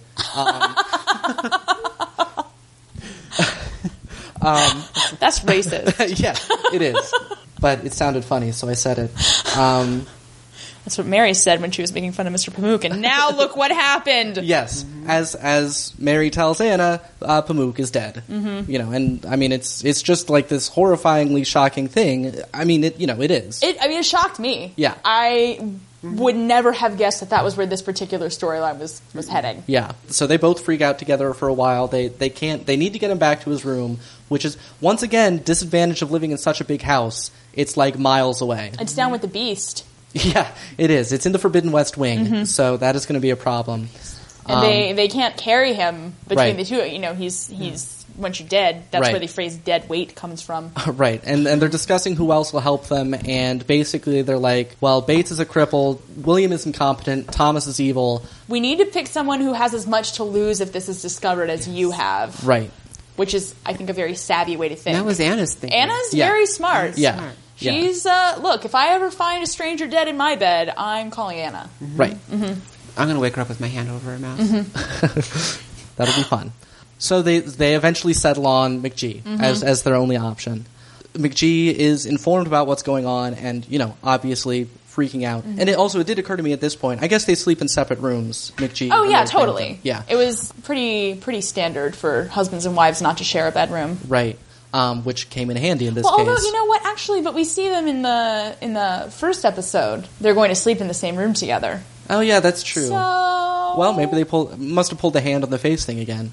And it worked with Anna. That's true. Um, Mary's like, no, I got this. I've been practicing. I've been waking people up like this for years. It's my thing. I used to wake up Edith like this every night. That's what explains her face. Oh, ouch. Sorry, Edith. Fuck you, Tom. Poor Edith. So, I mean, McGee is freaked out, as you would expect, but they convince her that this would be disaster for everybody in the family if it was found out. Yeah, They and I mean, need- Mary is freaking out the most. Yeah. Because, I mean, Right. this is literally her nightmare. I mean, Yeah. this is why she didn't want him to come in the first place. I mean, Right. she Yeah. has a reputation that's pretty good. Yeah. And we do also find out, basically, that it was consensual. Although, I don't know. Well, see, again, that's the situation is that she eventually agreed to go along with Yeah, it. so she says that he doesn't force himself on her, which the first time that I saw it, I didn't actually think that they'd had sex. Or that he died in the middle of it. I don't know. Right. It's not, I mean, and it's not 100% clear how far they got. I mean, he Yeah. is certainly not wearing a shirt. So it had gotten that far, Yeah. So just to the titty twister stage. It's an important stage. It's a little more revealing about our sex life than... That's why you have that divorce lawyer. That's true. The two of them. I thought one of them was for her. Well, yeah, he has to have one and I have to have one. Oh, right. Right. I've got them both on retainer. Just wait till he sees, gets a load of my entail. It's I'm looking forward to that. But anyway, they it's not quite the perfect crime, however, because Daisy sees them carrying the body and is startled and Pretty upset. unsurprisingly. I gotta say, I love Mary's line convincing her mother to carry the body. She said, "We'll be ruined and notorious." Yeah. Seems like that'd be a good rap album. Yeah. Well, actually, we have one of our Twitter followers suggested that Maggie Smith was pretty gangsta. That's true. I think I tweeted back that she's the notorious MAG. McGee and the Dowager Countess.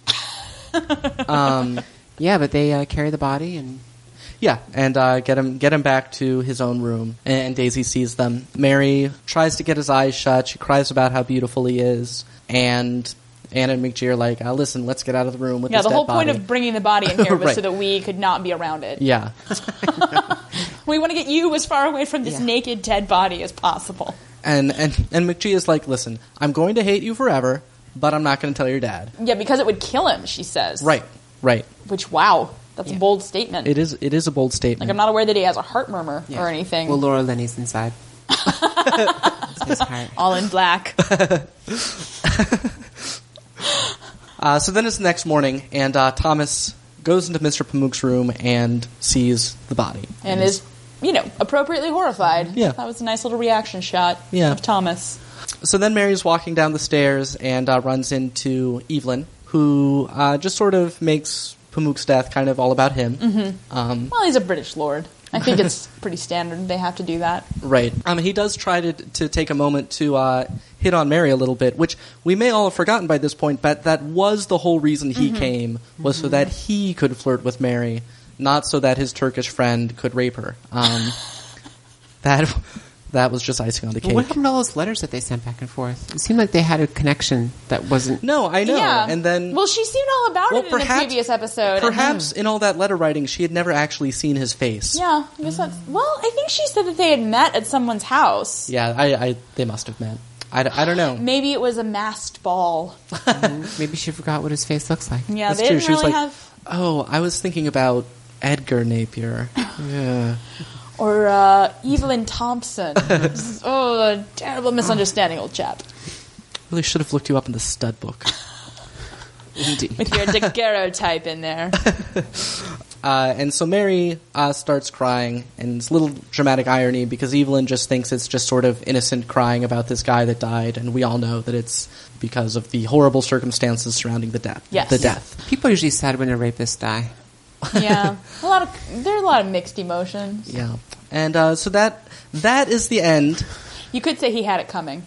Yeah, you definitely could. You could say that. I just did. And aren't we all glad?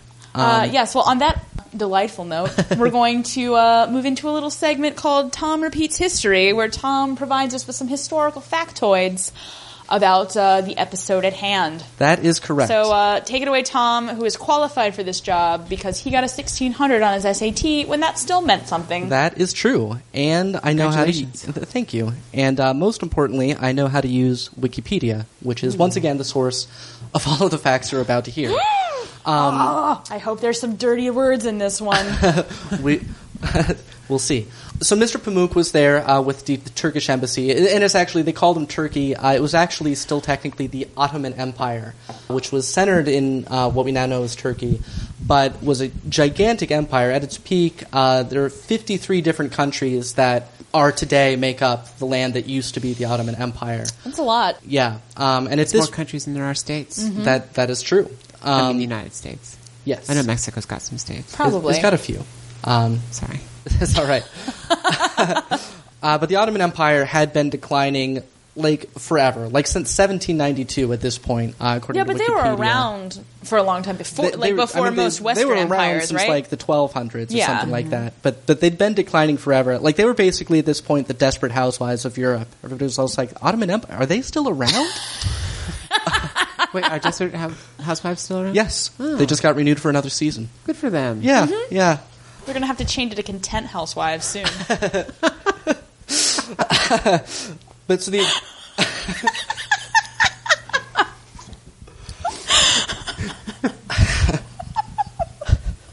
I think Natasha's going to be buying a lot of false limbs from me.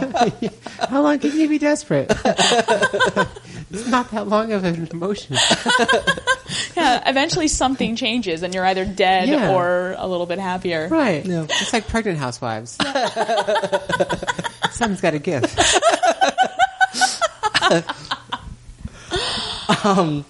Yes. So as part of their long decline, they had just the Ottomans had just lost a war with the Balkan League, which was just a bunch of the Balkan countries led by Serbia. And so they were having a peace conference, the London Peace Conference of 1913, to discuss the aftermath of this war. And now I know what you're thinking. You're thinking, did this peace conference discuss the status of the Sanjuk of Novi Pazar? And they did, I assure you. But the biggest issue was, in fact, whether Albania would become an independent country. Serbia wanted them to be part of, like, Greater Serbia, but Italy, who was involved just because they were powerful, wanted an independent Albania just to have somebody between them and the Serbs. Mm-hmm. Serbs up. We've already been down that road. Do the Serbs have serfs? How many Serbs could a surf if a surf... See, I told you, only one nursery rhyme at a time. So Albania would be sub-Serbian? That was the question that they were all debating, and they basically wound up agreeing to not decide anything about Albania and just put it all off. My theory is it's because Mr. Pamuk was not there to help them reach an agreement. That's a good point. So the fact that they all signed this thing that said we haven't decided what to do about Albania yet, which immediately led to the Second Balkan War, which took place over that same summer. Wow. Because Serbia decided that it would instead take land from Bulgaria, and Bulgaria had a war about that. That was then settled in the fall by the Treaty of Bucharest, and that lasted exactly 10 months before World War I broke out. So basically, what I learned in this is that Mary caused World War I. Wow. Yeah. That makes sense. Well, then I can see why they're focusing on this family. And you got a perfect score at math, too, so that Yeah. Right. totals out. Yes. Man, what an unsuccessful peace conference. It was quite unsuccessful. Boy. Yes. Now, is there any truth to the idea that an important member of this treaty negotiations died right before? There is not any truth to that idea as reported by Wikipedia, Okay. which is not a comprehensive source, so I don't know. But yeah, that is in fact pretty much everything Wikipedia had to say about it, so I am now out of things to say. No penile treaties, huh? No, not in this case. Trust me, you'll be the first to know. Frequently on Wikipedia, some pranksters enjoy changing names you'll- of things to penis-related, like the Battle of Penises. Queers Oh. show up a lot Yeah. in Wikipedia articles, that Well, I sort of bet thing. If you had a battle penises, the queers would show up. Yeah. Right. Especially the article on 300 in particular. Yeah, so that's what I've got about All right. Albania. So Tom repeats history. Yep. Thank you, Tom. You're welcome. Do you have sound cues? No. No. We do now if we use that one that you just did. Bum. So back to the show. Yeah, we're down again with the servants in their hidey hole. Right, where Thomas is just hinting that he knows something about Pamuk's death that he's not going to tell them. Yes, for reasons that are weird. Because, Because he's a jerk. well, he is a jerk. I was thinking you would think Thomas might have been a little relieved when he saw that Mr. Pamuk was dead because he had that thing hanging over his head. Yeah, that's true. That's true, although he now still has his part in the whole, He doesn't know what happened to Mr. Pamuk between the time when he showed him in Mary's room and the time that he found him dead. Yeah. And, say what you will about Mary, much easier for the family to punish Thomas than it would be to punish Mary, That is true. if anything were to come to light. So, which, again, wouldn't explain why you would want to go running around saying that you know more about it than anybody else. Because, as we saw with Gwen's typewriter, these things do filter back upstairs Yes. pretty quickly. Yeah. Well, and in fact, Gwen's typewriter having filtered upstairs, we next see Sybil coming downstairs. Oh, and her hair is so gorgeous. Her hair is so pretty. She invented the topsy tail in this scene. Yeah, well, and it turns out that while everybody's been ignoring the youngest child, Sybil, she's been running around, forming opinions about things. What? Yes, that she thinks that women should do what they want to do. Right now, Cool. she's like the best character, right? Yeah. Yeah. Pretty much. Yeah, I think I'm Team Sybil. She's like a nice combination of Edith and Mary. Yeah. The best qualities of Yeah, it's both. like they finally got it right. Well, and I think it's particularly at this point that we start to realize that Sybil's, got something going on. Yeah, she hasn't really done anything at all. Like, she volunteered to stick up for Mr. Bates and having let that shyster in the house in the previous episode. Right, but that... The cheerful Charlie. Yeah, otherwise it's just been her, defending people to Mary or Edith. Yeah. Yeah. So But, she's finally, seems like maybe she's going to get something of her own to do, Yeah. which Yeah. is exciting because that means we get to see more of her hair. Yes. Evelyn is outside with McGee. He's letting her know that he's heading out, and that she sort of indirectly asks if he's still interested in Mary, and he says no. And in a very nice way. Yeah, he's very classy because he Yeah. says that he thinks that whoever he marries ought to be in love with him. Right. And, it's then understood between them that Mary clearly not in love with him, which McGee knows because guess what McGee did last night? Yeah, and let's all take a moment to notice here that unlike Mary, McGee holds it together perfectly in this scene and does not give a hint about what's been going on. Yes. So, well done there. So, fare thee well, Evelyn Napier. Yeah. You were better More of than that. the Duke of Crowborough. It's true. But, yeah. More of that passive-aggressive stuff, though, slightly. Yeah, but I think true. here it does seem much more... It's just dressed up in nicer language. Yeah. But it's still Right. I'd like to marry someone that loves me, I think. Wouldn't that be nice? Yeah. And Lady Grantham is like, boy, I wish I had had your scruples back in the day because that, Would have been fun. yeah. But, she eventually fell in love with Lord Grantham, which I think is Stockholm Syndrome. Yeah. So, but I guess, they got Beauty and the Beast down the hall, so they Yeah. can't really help it. It's catching, right? a rape of a Stockholm different Syndrome. color. Yeah.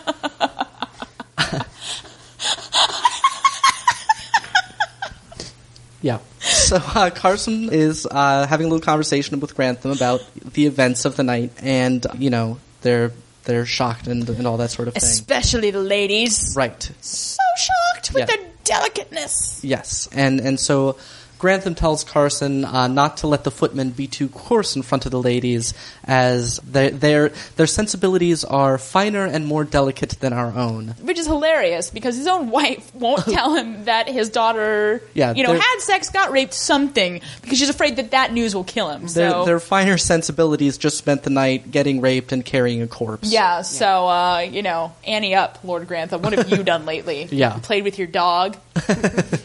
What does he do all day? He runs the estate. Yes. Whatever that means. Clearly very involved. Maybe he just changes his clothes a lot to try and keep pace with the ladies. It could be. So then we get another of the scene we've had all episode of Mr. Bates grimacing and lying to Mrs. Hughes about it. Mm-hmm. In this next scene, Mary is dressed like Lydia from Beetlejuice. If you don't know what I'm talking about, find a screenshot.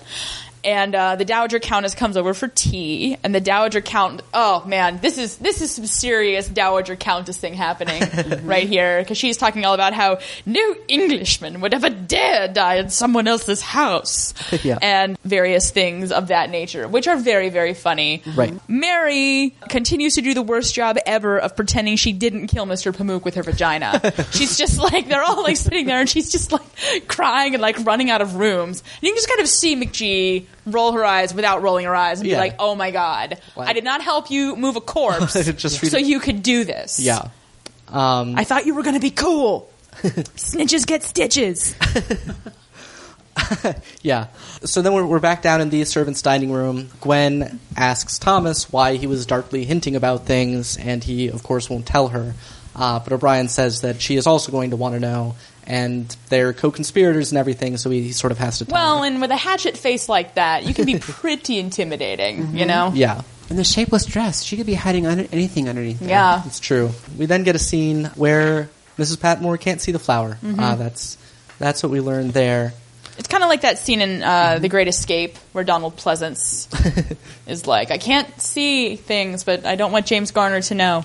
Yeah. She also accuses Daisy of being in a daze. Oh, right. Yeah. Maybe is Daisy really her nickname, or do they just call her that? Yeah, because she's Daisy. Yeah. Her real name is like Prudence or something. Yeah, Evelyn. You know they would just pronounce it Evelyn anyway, so it's probably for the best. Yeah. We had our first wistful gaze, really. That's true. Our first solid, sustained wistful gaze. It's Matthew. He's looking out the window and trying to come up with an excuse to go up to the house, because now that Mr. Pamuk is dead, he can kind of get back in there. Yeah. You know? Everybody else is gone. So he's just trying to, like, convince himself that there's a reason for him to go up there. Right. Well, he's also like, I could go up there. Will Edith be there? Oh, by the way, Mom, will you go look at churches with Edith? I said you wanted to go, but I didn't actually commit for myself, so maybe you could take her to that hospital you're always talking about. I wanted to see more of the mom character. I like her a lot. Yeah. She is really great. We're big fans. Yeah, she just didn't have much to do this episode. No. Yeah. Well, not everyone can sleep with Turkish diplomats. Yeah, I mean, she wasn't involved with the rape death, so it cut down on her screen time. Then O'Brien is with McGee, and I guess is asking about whether the things worked out with Evelyn, which they didn't, as we already know. Well, then McGee's kind of wistfully staring. Yeah. They finally really have something to be wistful about here. Yeah. The whist really kicks in starting with this episode. Wit of the whist. It's in episode 3. Yes, as we've discovered. Then Carson enters a dark room, which we eventually realize is Mr. Pamuk's former room. It's all red. Maybe Wait that's a where minute. Laura Linney filmed her scenes. Yes. The cameraman was the ghost of Pamuk.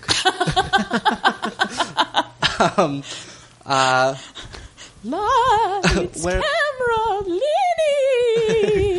Yes. Where Carson finds Mary sitting alone in the dark, which is not at all a suspicious thing to do. I always sit alone in the dark rooms of dead people. Yeah.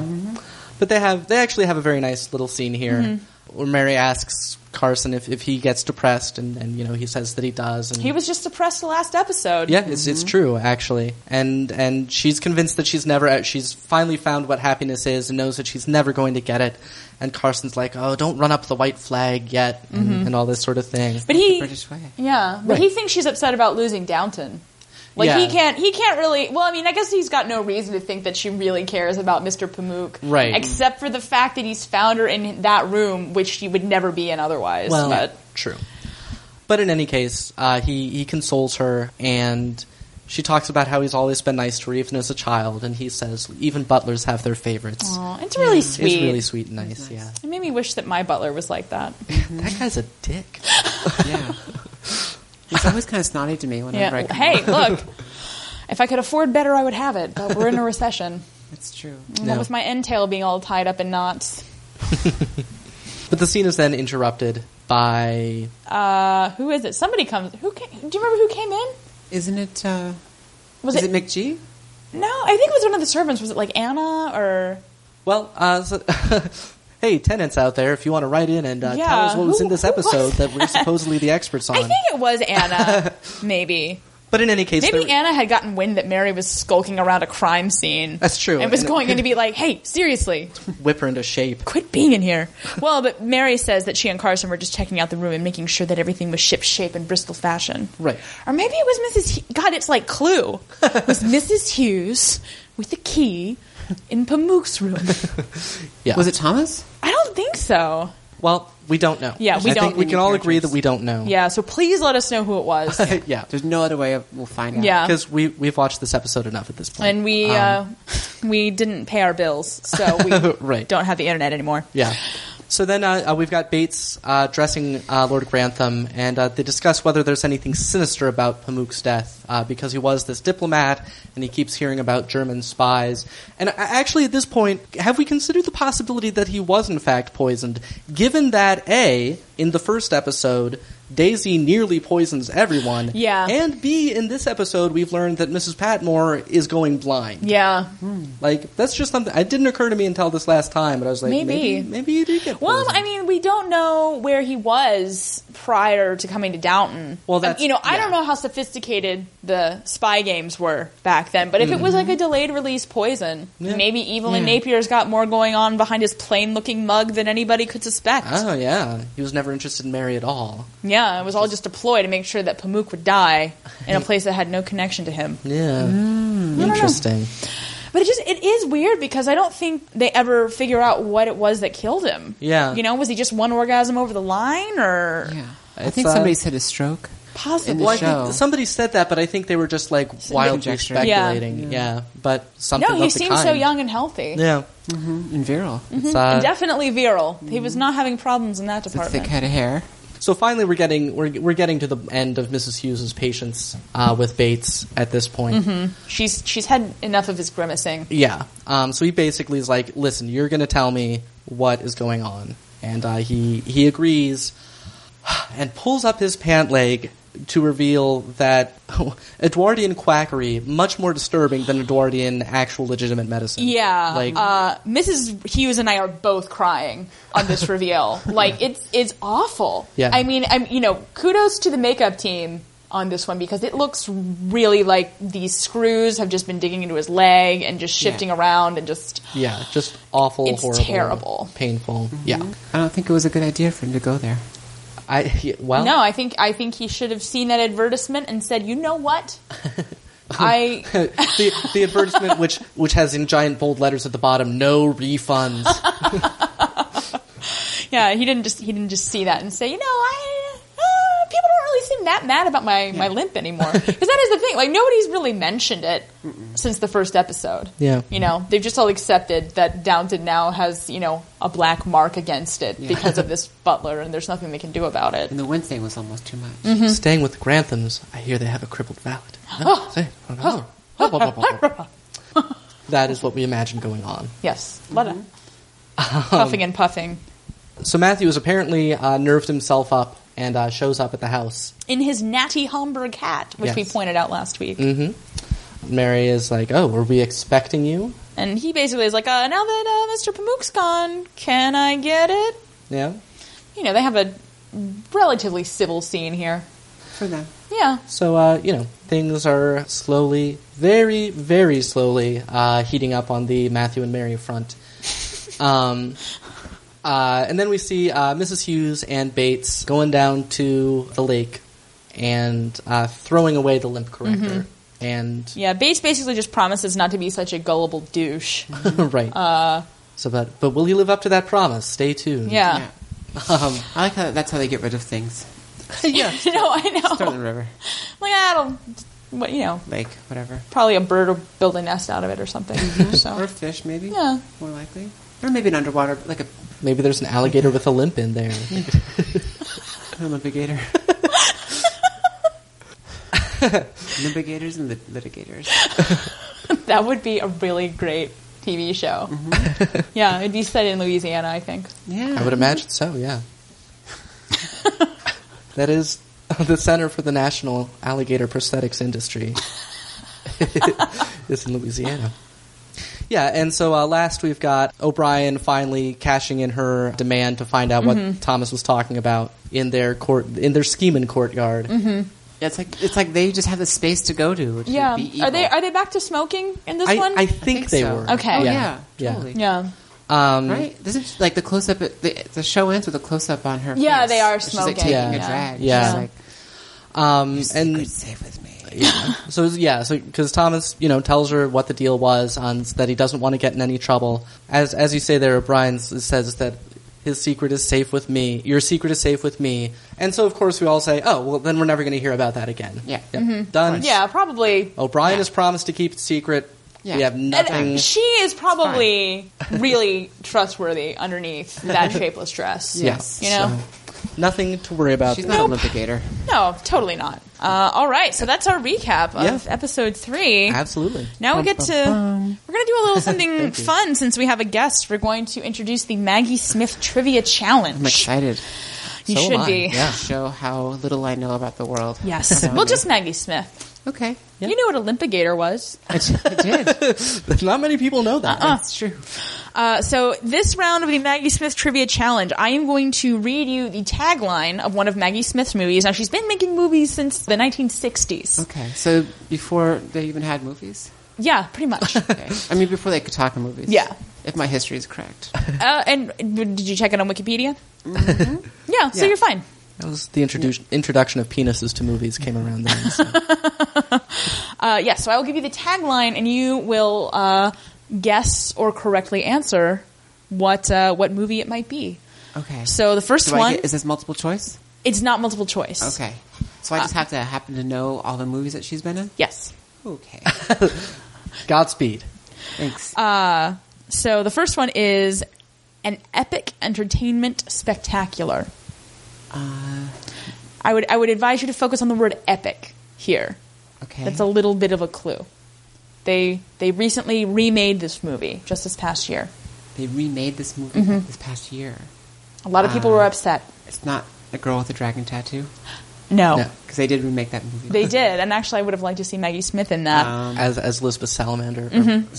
Salander? Salamander is close enough. Yeah. Not to be confused with Olympigator. They remade... The A-Team wasn't this year. No. Okay, so that's for that reason alone. She played that's- Mr. T. She does pity fools. An epic...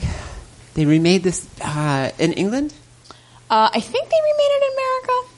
Okay. Who was in it? I don't know.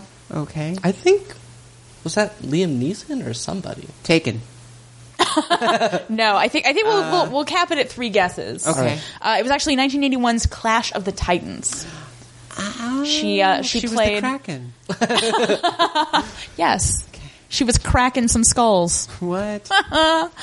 All right, this next one, She played a goddess, right? she actually played Thetis, who is the mother of Achilles, who dipped him in the river but neglected to put his heel in, which is Conveniently. like why would you forget that? Like, come on, you put his whole head in there. Get the heel in there. It's just one Achilles heel. Yeah. All right, well, number 2. Okay. A So much- I did not get that. You did point. not get that one. All right. Not that point. A much married woman who drifts from husband to husband. Was that Bridget Jones? No. No. Much married woman who drifts from husband You to could husband. find the title of this in a children's nursery rhyme. The Three Bears?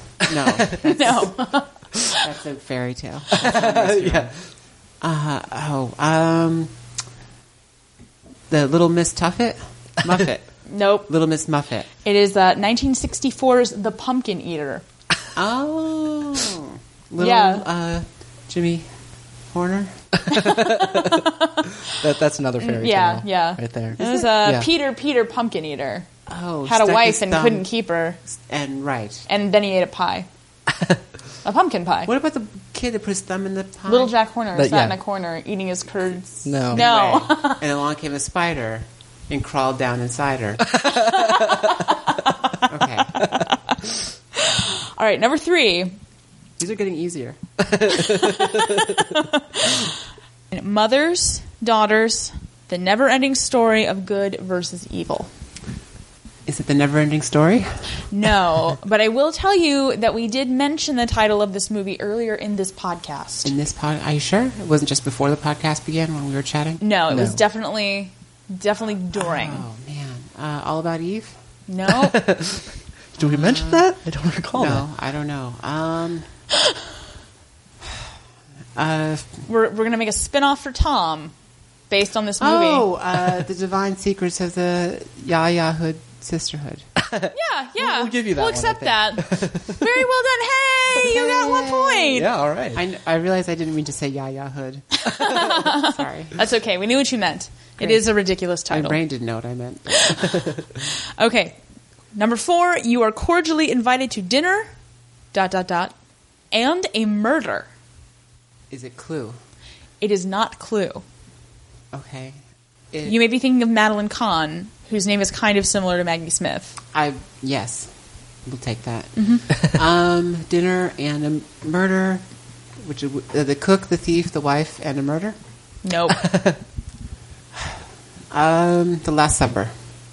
No, it was 1976's Murder by Death, Oh, okay, great. which is really kind of a half-assed title, if you ask me. Yeah. But I didn't write it. Have you seen the movie? No. This is all straight up IMDb Okay, doing my work for me. Yeah. perfect. All right, your final question. Okay, this is my chance to win it all. Yeah, sure. Absolutely. If We've that's how you want to look at it. got a lovely collection of prizes But I'm that already you'll have to. 20% in, Okay. right? Yeah. Yeah. So 40% is good Yeah. on a curve. I agree. I mean, it's better than I did answering these same questions on the test run, so you're already ahead of me. Yes. Oh, okay. Yeah. And you got a 1600 in your SATs. I did. You know, there is no Maggie Smith section on the SATs, which I really feel Kaplan ought to correct. Okay, so your final clue. This tagline. Out of one Gene Brody would come a whole generation of Gene Brodys experimenting with sex, society, and everything else. The Gene Brody story. No. Oh, Brody, where art thou? Nope, but very clever. Thanks. I am I don't a know. Brody. A funny night for a rodeo. Nope. It is actually 2004's Harry Potter and the Prisoner of Azkaban. That was a tagline? Well, it's a joke, see. I've not read The tagline is actually from the movie The Prime of Miss Jean Brodie. So hopefully some people laughed at Okay. that. Otherwise it was a total waste. I haven't seen the Harry Potter If- Potter books. That's or okay. read the movies. It's fine. If any of the tenants out there laughed at that joke, please let us know. On a scale of 1 to 5, how hard did you laugh? Yeah, so you only got 1 out of 5 possible Maggie Smiths on that quiz. It's okay. Yeah. It was a hard quiz. Don't get down on Yeah, yourself. don't be sad. I feel sad. Because guess what time it is? It's time for the Abbeys, the part of the show where we judge people and God. make fun of them. I feel so much better now. I know, right? Yeah. Turn that frown upside down. I'm already there. Excellent. I'll get off of my head. Okay, so we start out with the Gibson Girl Award. Yes. Which is for, best looking, best dressed. Do you either of you have a candidate here? I mean, Mary looked good. I feel like she always does. I want to. McGee was wearing a god awful sack in her first scene. Oh So I yeah, can't- it was like a coat. that kind of. Actually, you know what? Maggie Smith, she was wearing at one point. It was like there was a fur and it was like brightly colored. It was great. Yes. Like I really liked that outfit. I think that was when she came in after. Yeah, when she was making Pamuk fun had of died. foreigners Yeah. for dying. Yeah. You might be forgetting Evelyn Napier's horse. What was the horse wearing? Besides Evelyn Napier. Nice saddle. Okay. Yeah. Right. Real leather. Okay. Did it have a pommel? I think it was 2 pounds. Yeah. No, one pommel. Okay. The monopommel. Okay. Well, unfortunately, you're both wrong. The Gibson girl this episode is Sybil for her hairstyle in that one scene. All right. I'm overlooking her horrible circus tent dresses Okay. because her hair is so cute. What about the limp corrector? The lip. Are you like? I don't know. I felt like it was wearing Bates more than he was wearing it. Yeah, but I feel like it really made an impression on him. So the runner-up, Yeah, okay. the Gibson Guy Award limper-up. goes to.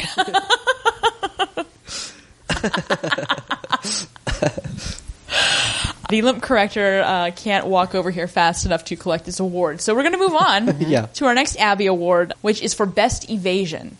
So this is Best Evasion of a question or a person or a situation. Right. There's a lot of evading happening. Yeah, I think. feel like, I kind of give Thomas extra points for first bringing on the questions before evading them. Mm-hmm. Like, he was first like, hey, I know a dark secret. Oh, but I'm not going to tell you. Mm-hmm. You know, so that was good. That's a hard one to pull off. Yeah. But yeah, there were a lot of others. Matthew was evading Edith. Yeah. Although we never did quite get to the bottom of, like, how he was, Although, I mean, If to he's- me, that you got it. Like, if he evaded it so well that we're not even sure if he was doing it intentionally. That's pretty impressive. Yeah. Mr. Bates was evading everybody's questions, but I think he was grimacing far too much Yeah. to make it a success. Like, Lord Grantham, made Mrs. Hughes take care of it eventually. And if he had just sucked it up, maybe his limp would be gone. Yeah. Lord Grantham, I thought, kind of avoided, maybe different than evading, avoided the whole Thomas is gay remark that Bates let out. That's Yeah, true. although it's so, vague when he says it. Because Bates says it as if it's something that they've discussed in the past, but Lord Grantham makes absolutely no indication that it makes any sense to him at all. Right. So is he being classy? Is he being oppressive? Is he being oblivious? Is Mm-hmm. he not aware that there's such a thing as gay people? He was in the Boer War. You got to Yeah, think that's- there had to be something going on. I Those many months away. I don't know. All right, we've got some pretty solid evasions from the males.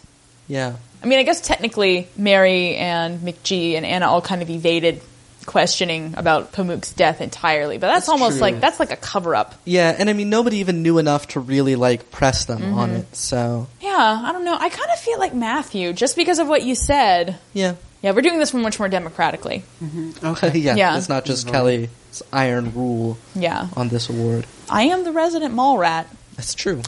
Yeah, So do we want to... Do you feel like Matthew as the guest? Do you want to give the final word on your... Yeah, I feel like that seems like a good answer. Yeah. Okay. Well, then congratulations, Matthew Crawley. Yeah. He's really confused us, which I guess is the point of evasion. Anyway, now we He come does to... seem very enthusiastic about churches. Which, again, weird. Yeah. Moving on to our final award before the big award. Right. I had a kind of a late submission of evasion. Oh, sure. Matthew's mother avoided pronouncing Mr. Pamuk's name altogether. That's a good point. She evaded that. Yeah. Nobody even batted an eye. We could just say the Crawleys. Yeah. I mean, his mother evaded being in this episode at all. So, For the most part, yeah. All right, Crawleys, you're learning the ways of the upper classes. Yes. Well done. That is the most important thing Forget what about a weekend is. So yes, and our final minor award is best overbite, Yes. and So I think I'll check our I records. think it's Edith by a nose. All right. Poor Edith. And now we're to the reason you're all listening. Still, Right. Surely. Absolutely. We are going to give Maggie Smith her score on the Maggie Smith scale of Maggie Smiths. Yes. It goes from 1 to 5. One Maggie Smith is basically Maggie Smith is sleeping or playing dead in a Right. scene. And scene 5 was like Maggie Smith in that first episode. And just being very like, being Yeah. very Maggie Smith-like. Yeah. It's a lot of Maggie Smith explaining to Maggie Smith. Well, I'm explaining it because you're new. Oh, thanks. Yeah. Right. All our loyal listeners are they're like, come They've on, already Kelly. tallied their scores, and they're like, "Why are you doing this?" They're like, "Negative Maggie Smiths, get to the score." Right. So what do we want to go with this episode? Well, I feel like It wasn't her best, but she did have that great bit about Foreigners. the foreigners dying in other people's houses. Yeah. I mean, she did make it sound like she would not ever die in the wrong place. No, well, Right. and Sybil says, Granny, we can't control. We can't control everything. Yeah. And she says, well, I would certainly think we can control some things. Yes. She will not accept that she doesn't have control over her own death. Yeah. Which very indicates Maggie that she's, Smith. and possibly in a necromancy. So, All right. Yeah, I mean, I think we discount her a little bit because she did get called out by Lord Grantham about the stud book. yeah. So she lost Not a quite, point yeah. there. She did speak out in favor of serfs, Yeah. which on principle, Sympathize. I'm inclined to not give her the full 5. Okay. Yeah. I think that's over the line, even for someone as fabulous as Maggie Smith. All right. Fair enough. So do we want I to go? feel like a 4. I feel like it's a pretty solid 4. Okay. She had that great hat. She did. Yeah, that outfit that I spoke so highly of. I think a 4. Okay. 4 Maggie Smiths for Yeah. Maggie Smith. 4 plus hat. 4 and a hat. All right. 4 and a hat. All right. So, this has been our podcast. Yeah, it's Downton Abbey episode 3. Series 1. Want to give a big thank you to our guest, Natasha Muse. Absolutely. Thanks for having me. As Very- guests go, we're giving you 5 Maggie Smiths. That is absolutely true. No Yeah. question. And that hat, or do I get a hat also? 5 and a hat. Sure. I'm not wearing a hat. I Right. have my sunglasses Well, on. you could be, as far as our listeners are aware. Yeah. If you hadn't tipped them off, but it's all right. Yeah. I tipped them off to tip my hat. Radio is a new medium. So, Still working out the kinks on that one. all right. Well, we are all set here. We'll be back in a week, and until then, up yours downstairs.